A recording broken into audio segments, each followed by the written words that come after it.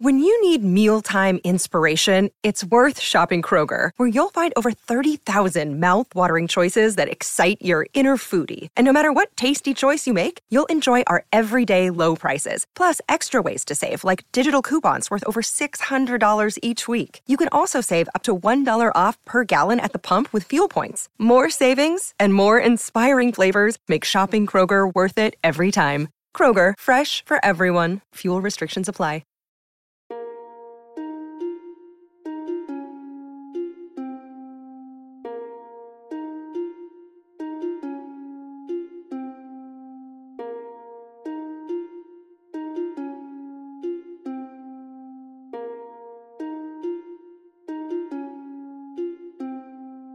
What? I'm your host, Tom Kearns, and welcome to the Anglo-Saxon England podcast, episode 34, King Æthelwulf. The birth date of King Æthelwulf, son of King Egbert, is unknown, as is the name of his mother. The first recorded reference to him is at the Battle of Ellendun in 825. He was old enough there to fight alongside his father, and then to be sent to conquer Kent a few years later. He reigned as a sub-king in Kent until Egbert's death in 839. His reign in Kent is recorded in some charters, and in them we get a sense of how he worked with his father. Egbert needed his son's permission to grant land or alienate land in Kent, and the pair seem to have worked to cultivate Kentish support by building positive relations with the Kentish ealdormen and purging Mercian sympathisers. This may have included Archbishop Wulfred, who was himself Mercian, and during whose leadership Egbert seized land from the Church at Canterbury. This break seems to have been healed under Wulfred's successor Ceolnoth, who probably was more open to supporting the West Saxons. Despite his help in rooting out Mercian sympathisers, what role, if any, Æthelwulf played in his father's brief conquest of Mercia is unknown. In 838, Egbert summoned a council to meet at Kingston in Surrey. Here the older king, who was probably aware that his death was close, demanded oaths that the West Saxon nobility and church would support Æthelwulf and his heirs as king. At the meeting, the monasteries of Kent even chose Æthelwulf as their lord, giving him the right to elect their heads. He refused this, and instead opted to let them elect their own heads, but this reflects the extent to which Ceolnoth acquiesced to Egbert's and Æthelwulf's control of Kent and the English church more generally. Egbert died in 839, and Æthelwulf succeeded him, making him the first king in West Saxon history to succeed his father, since the probably legendary founders of the kingdom. He is known to have had two wives during his life. The senior and the mother of his children was Osburh. When she died or was repudiated we don't know, but it must have occurred at some point before his pilgrimage to Rome in 855, since it was on that pilgrimage that Æthelwulf married his second wife, Judith, the daughter of the Emperor Charles the Bald, but I'll say more about her later. As king, it is obvious that Æthelwulf learned from his father's example. Upon ascending to the throne, he made his oldest son, Athelstan, sub-king of Kent, and all the small kingdoms to the east of Wessex. However, he did not give Athelstan the same freedom that Egbert had given him. For instance, it seems that Athelstan did not have the power to grant charters. Æthelwulf treated Kent as essentially a part of Wessex, while also taking strides to give the Kentish nobility some independence. Therefore, when Æthelwulf convened meetings in Kent, he would summon only the Kentish nobility rather than absorbing them into the larger West Saxon kingdom. He continued his father's policy of ruling Kent through her native ealdormen rather than imposing foreigners, a tactic that had served the Mercians quite badly. Janet Nelson notes that this is similar to how the Carolingians governed their vast multi-ethnic empire. This was probably intentional, since Æthelwulf certainly had close connections to Francia. For example, in the 840s, Æthelwulf had a Frankish secretary called Felix, who was probably tasked with producing the king's charters in a manner similar to that found on the continent. Further evidence for this close tie between Britain and Francia can be seen in the Annals of Saint-Bertin, which took great interest in the Viking attacks on Britain, and in 852, when Lupus, the abbot of Ferrières, who wrote a letter to Æthelwulf congratulating him on his victory over the Vikings at the Battle of Acqui. In the same letter, He also requested a gift of lead to cover his church roof. Lupus also wrote to his most beloved friend Felix, asking him to manage the transportation of the lead, a sign clearly of the close links between Carolingian ecclesiastical nobility and the court of Æthelwulf. Æthelwulf also sought to maintain peaceful relations with Mercia, something his father had begun to do following the return of Æthelwulf to the Mercian throne. London, for example, was traditionally a Mercian city, but in the 830s it was under West Saxon control. Soon after Æthelwulf's accession, though, it reverted to Mercian control. After Æthelwulf's death in 839, his successor Beowulf revived the Mercian mint in London, and it seems to have operated for a time as a joint mint for both Mercia and Wessex, possibly indicating West Saxon help in reviving Mercian coinage, and definitely showing the friendship which now prevailed between the two kingdoms. Possibly in return for London, the Mercians gave Berkshire to the West Saxons at some point between 844, the last reference to it as part of Mercia, and 849, the year that Alfred was born at a royal estate in the Shire. However, despite the changeover, the local Mercian ealdorman, also a man called Æthelwulf, retained his position after the transfer, yet another example of King Æthelwulf choosing to rule through local vassals so as to maintain peace.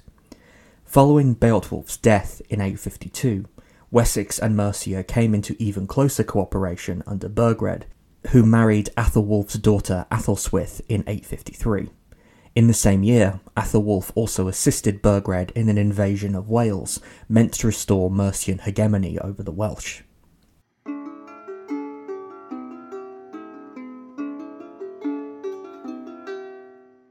Another day is here, and you're ready for it. What to wear? Check. Breakfast, lunch, and dinner? Check. Planning for what's next and how to save for it? That's where Bank of America can help. For your financial to-dos, Bank of America has experts ready to help get you closer to your goals. Get started at one of our local financial centers or 24/7 in our mobile banking app. Find a location near you at bankofamerica.com/talktous. What would you like the power to do? Mobile banking requires downloading the app and is only available for select devices. Message and data rates may apply. Bank of America N.A., member FDIC. For the ones who work hard to ensure their crew can always go the extra mile, and the ones who get in early so everyone can go home on time, there's Grainger, offering professional-grade supplies backed by product experts so you can quickly and easily find what you need. Plus, you can count on access to a committed team ready to go the extra mile for you. Call, click Grainger.com, or just stop by. Grainger, for the ones who get it done.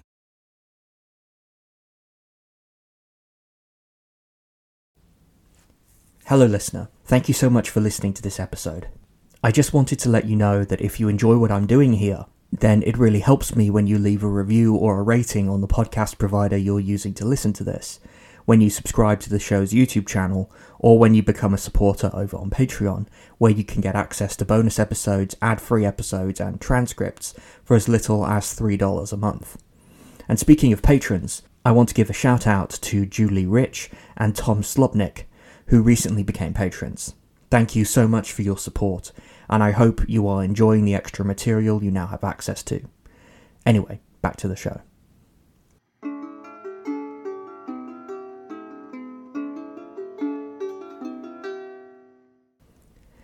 Æthelwulf's reign coincided with an intensification of Viking activity across Western Europe.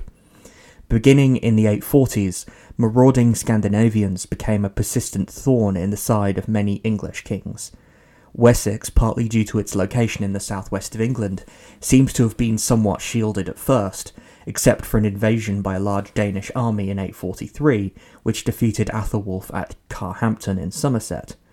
It was in the early 850s, though, that Vikings truly began to menace Wessex, and especially the exposed sub-kingdom of Kent. In that year, Athelstan, the eldest son of Æthelwulf and sub-king of Kent, fought a naval battle, in fact it's the first recorded naval battle in English history, off the coast of Sandwich, at which they were victorious, but which may have shortened Athelstan's life, since he vanishes from the historical record after this. Throughout the 850s, Vikings would frequently use the islands off Kent as resting places prior to marching further inland. In 851, the Anglo-Saxon Chronicle records 5 different raids on southern England, including the capture of London, at which King Beowulf of Mercia was killed. See the episode on the fall of Mercia for more. The same force which captured London then invaded Wessex, where it was defeated by Æthelwulf in battle at a place called Arkley. Despite the defeat in 843, Æthelwulf on the whole seems to have been successful in holding off the Vikings. As his victory at Arkley suggests, he was able to stand his ground against them. That is something that can't be said for all other Anglo-Saxon kings at this time. However, the anxiety caused by the Viking activity may have partly inspired one of the more mysterious and controversial parts of Æthelwulf's reign. At 2 points seemingly in his reign, Æthelwulf undertook a decimation of his estates. Despite its negative associations today, which come more from its classical origins, decimation as used here means the donation of a 10th part of something, usually to the church in the form of a tithe. Æthelwulf's decimation is a hotly debated part of his reign. Both the Anglo-Saxon Chronicle and Asser, who seems to have been quoting from the Chronicle, refer to the decimation and link it to preparations for Æthelwulf's pilgrimage to Rome in 855. The two writers, although offering quite different images of the decimation, both say that it saw the king release a 10th of his land throughout his kingdom from royal service and tribute. Much of the debate subsequently has been about what land specifically was released, and what it was released from, since the accounts given by the Chronicle and Asser do not align exactly with the other evidence which exists for Æthelwulf's decimation. There are 14 charters which purport to have been created during the decimation. Of these, 5 are generally thought to be forgeries, leaving us with 9 which are tentatively treated as authentic. Of these, 2 originate from Winchester and are dated to 844, while 6 from Wilton are dated to 854, and a final one is from Rochester and is dated to 855. Thus, right away, the suggestion that the decimation occurred in 855 in preparation for the pilgrimage to Rome is debunked. A decimation may have occurred in 854 and later been extended to Kent in 855, but what of the evidence for an earlier decimation in 844, and what do these charters say about why the decimation occurred? Beginning with why, all of the authentic charters open with formulaic assertions that the king was granting away his rights to earn divine favour and salvation for his people. In the 844 charters, this is explicitly linked to the attacks of the pagans, i.e. the Vikings, suggesting that what is called the first decimation of 844 was inspired by the increase of Viking activity, and perhaps specifically by the defeat at Carhampton in 843. The inspiration for the second decimation is less clear, the link to the pilgrimage being made only by later writers. Since there was again an increase in Viking activity in the 850s, the second decimation may have had a similar inspiration to the first, and certainly the charters from 854 use much the same language of perpetual liberty and salvation that the 844 charters did. Exactly what the decimations did, though, is a more perplexing issue. Simon Keynes has suggested 3 possible effects. One, that it turned 1/10 of the royal demesnes, lands owned by the crown but not part of the king's personal property, from folkland into bookland, thus allowing it to be exempted from certain royal dues. 2, that it booked 1/10 of folkland to its owners, specifically to be given to churches. And 3, that it was a reduction of secular burdens on existing bookland by 1/10. No one is entirely sure which of these is correct, and it's unclear if either of the decimations actually came into effect. However, whichever of these is the case, in principle, the decimations of Æthelwulf are a major shift in Anglo-Saxon domestic policy, since it would reflect an enormous reduction in the size of the Anglo-Saxon state, and a significant blow to the coffers of the royal treasury. We need to remember that the authenticity of all the decimation charters is suspect. Some may be genuine and others not. It's even possible that none of them are genuine. But even if this was the case, then we are still left with the unclear statements of the Chronicle and Asser about some kind of large-scale change in land law occurring during Æthelwulf's reign.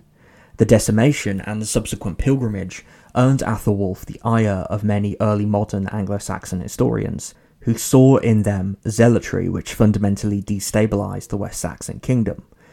Modern scholars are kinder to Æthelwulf, but the decimation still poses a problem, since it does seem like a drastic shrinking of the king's financial power at a time of growing external threat. It's not unprecedented for early medieval kings to take drastic steps when faced with dire crisis, but Æthelwulf's response, if response it was, seems to have been strange.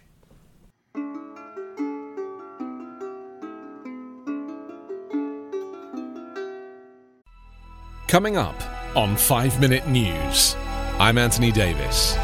You might think it's partisan because maybe it's critical of one side or the other, but it's not, it's just the truth. And I think that's also something that's kind of unusual for Americans listening to the radio or to podcasts, because the news landscape in the States has been so partisan for so many decades. So 5 Minute News is verified, truthful, independent, unbiased, and essential world news daily. Hello, this is Gary Chahot welcoming you to check out the French History Podcast. Our main show covers the history of France from the first humans until present. If you liked Mike Duncan's The History of Rome and wanted a similar program covering the land of beauty, culture, and love, we are exactly that. We also host world-renowned scholars who have delivered guest episodes on their specialties, including 18th century pirates, revolutionary booksellers in 20th century Paris, the special friendship between the Marquis de Lafayette and Thomas Jefferson, and numerous others. Learn what you love and listen to the French History Podcast today.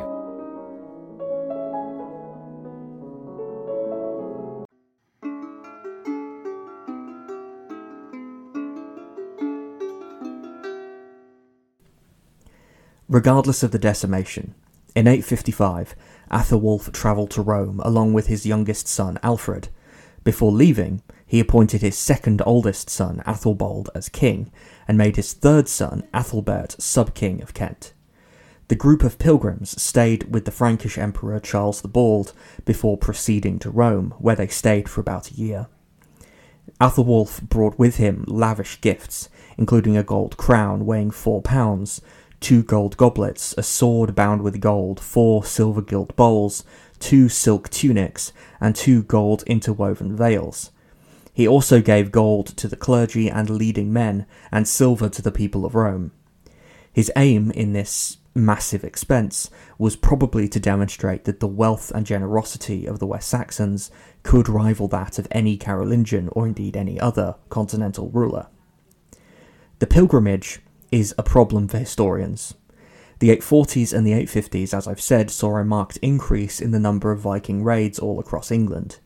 Thus it seems odd that Æthelwulf would leave his kingdom during a time of dire need. Several suggestions have been offered for this. Firstly, it is possible that Æthelwulf thought he was dying, and thus undertook the pilgrimage for reasons similar to those of his predecessors. When he recovered while in Rome, he chose to return to his kingdom, something which none of his predecessors had apparently done. Another possibility is that he undertook the pilgrimage for religious reasons and always intended to return. Again, a remarkable assumption on the part of an early medieval king, since there was no precedent for such an act. In fact, in the past, whenever a king left his kingdom, he then immediately lost it to someone else.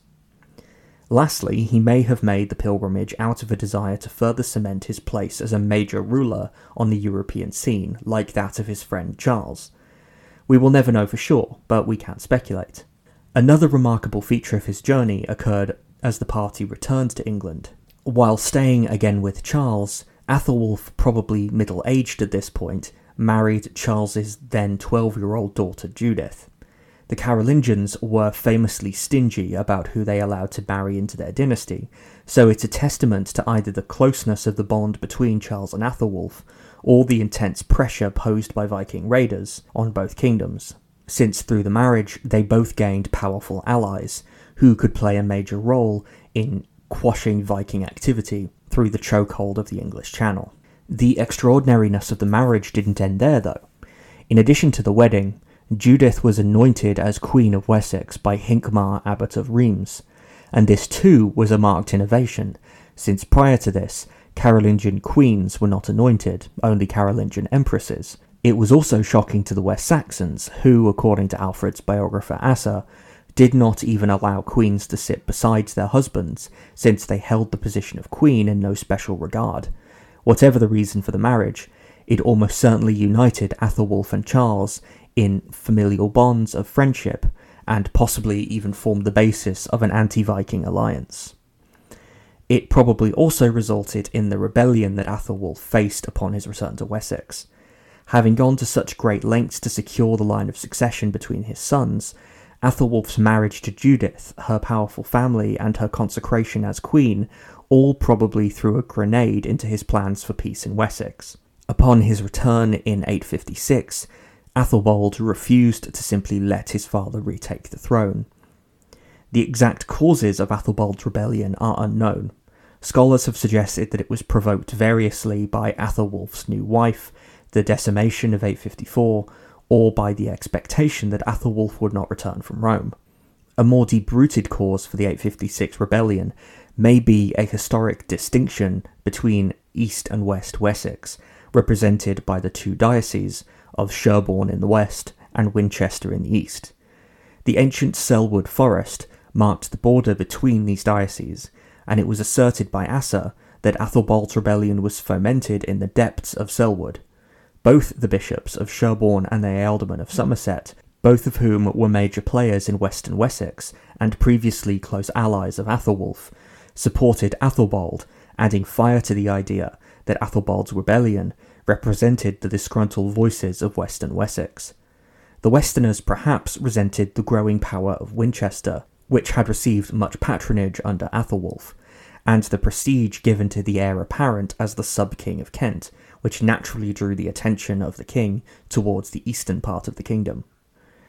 The rebellion is somewhat problematic for historians too, since Asser is our only source for it. The Chronicle says nothing about it. Asser also tells us that open civil war was avoided only by Æthelwulf agreeing to divide Wessex, with Æthelwold remaining king in the west, and either Æthelwulf ruling in Kent, or his ruling the eastern part of Wessex and keeping Æthelbert in Kent. We don't actually know which. The situation thankfully only lasted for a couple of years, as Æthelwulf died in 858. Upon his death, the situation in Wessex returned to what it had been in 855, with Æthelwold ruling in Wessex and Æthelbert ruling as sub-king in Kent. In his will, Æthelwulf again displayed his interest in securing the dominance of his dynasty, since he left a bequest to whichever of his sons would live the longest. The exact meaning of this has been debated, with some seeing it as a way to ensure the throne remained in the hands of his sons, and others seeing it as a way to ensure that all of his sons were provided for. It has some fairly obvious flaws, not least being that it seems to incentivize murder, but that seems to have been avoided, with the remaining sons of Æthelwulf each looking after each other. Æthelwulf's full will hasn't survived, only a description of it in the life of Asser, so we don't actually know the details of his bequest or the stipulations that he placed upon it, but it does seem that he was successful in securing the throne for his sons. In the wake of his father's death, Æthelwold married his stepmother Judith, a sin in the eyes of the church and an act which horrified ecclesiastical writers. And so began a fraught several decades, which would see England overrun by Vikings and Wessex brought to its knees, with all but one of Æthelwulf's sons dead.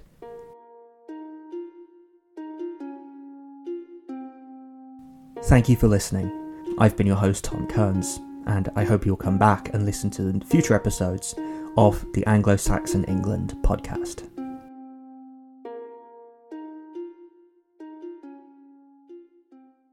Hey, podcast listeners, I'm Paul Brandis introducing my podcast, Countdown to Dallas. It's a fascinating, in-depth look at the seemingly unconnected events that led to the assassination of President John F. Kennedy. It's based on my book of the same title. In that book and in this podcast, I go all the way back to 1939, when Lee Harvey Oswald was born into a troubled and dysfunctional family. I'll follow his transient and often violent teenage years and young adulthood, painting a fuller picture of the man who would later become Kennedy's killer. I also take a look at events unfolding in that era like Cuba and Vietnam, And I'll unpack the conspiracy theories too, not one of which has ever been conclusively proven. Subscribe to Countdown to Dallas at evergreenpodcasts.com or your favorite listening app, October 31st.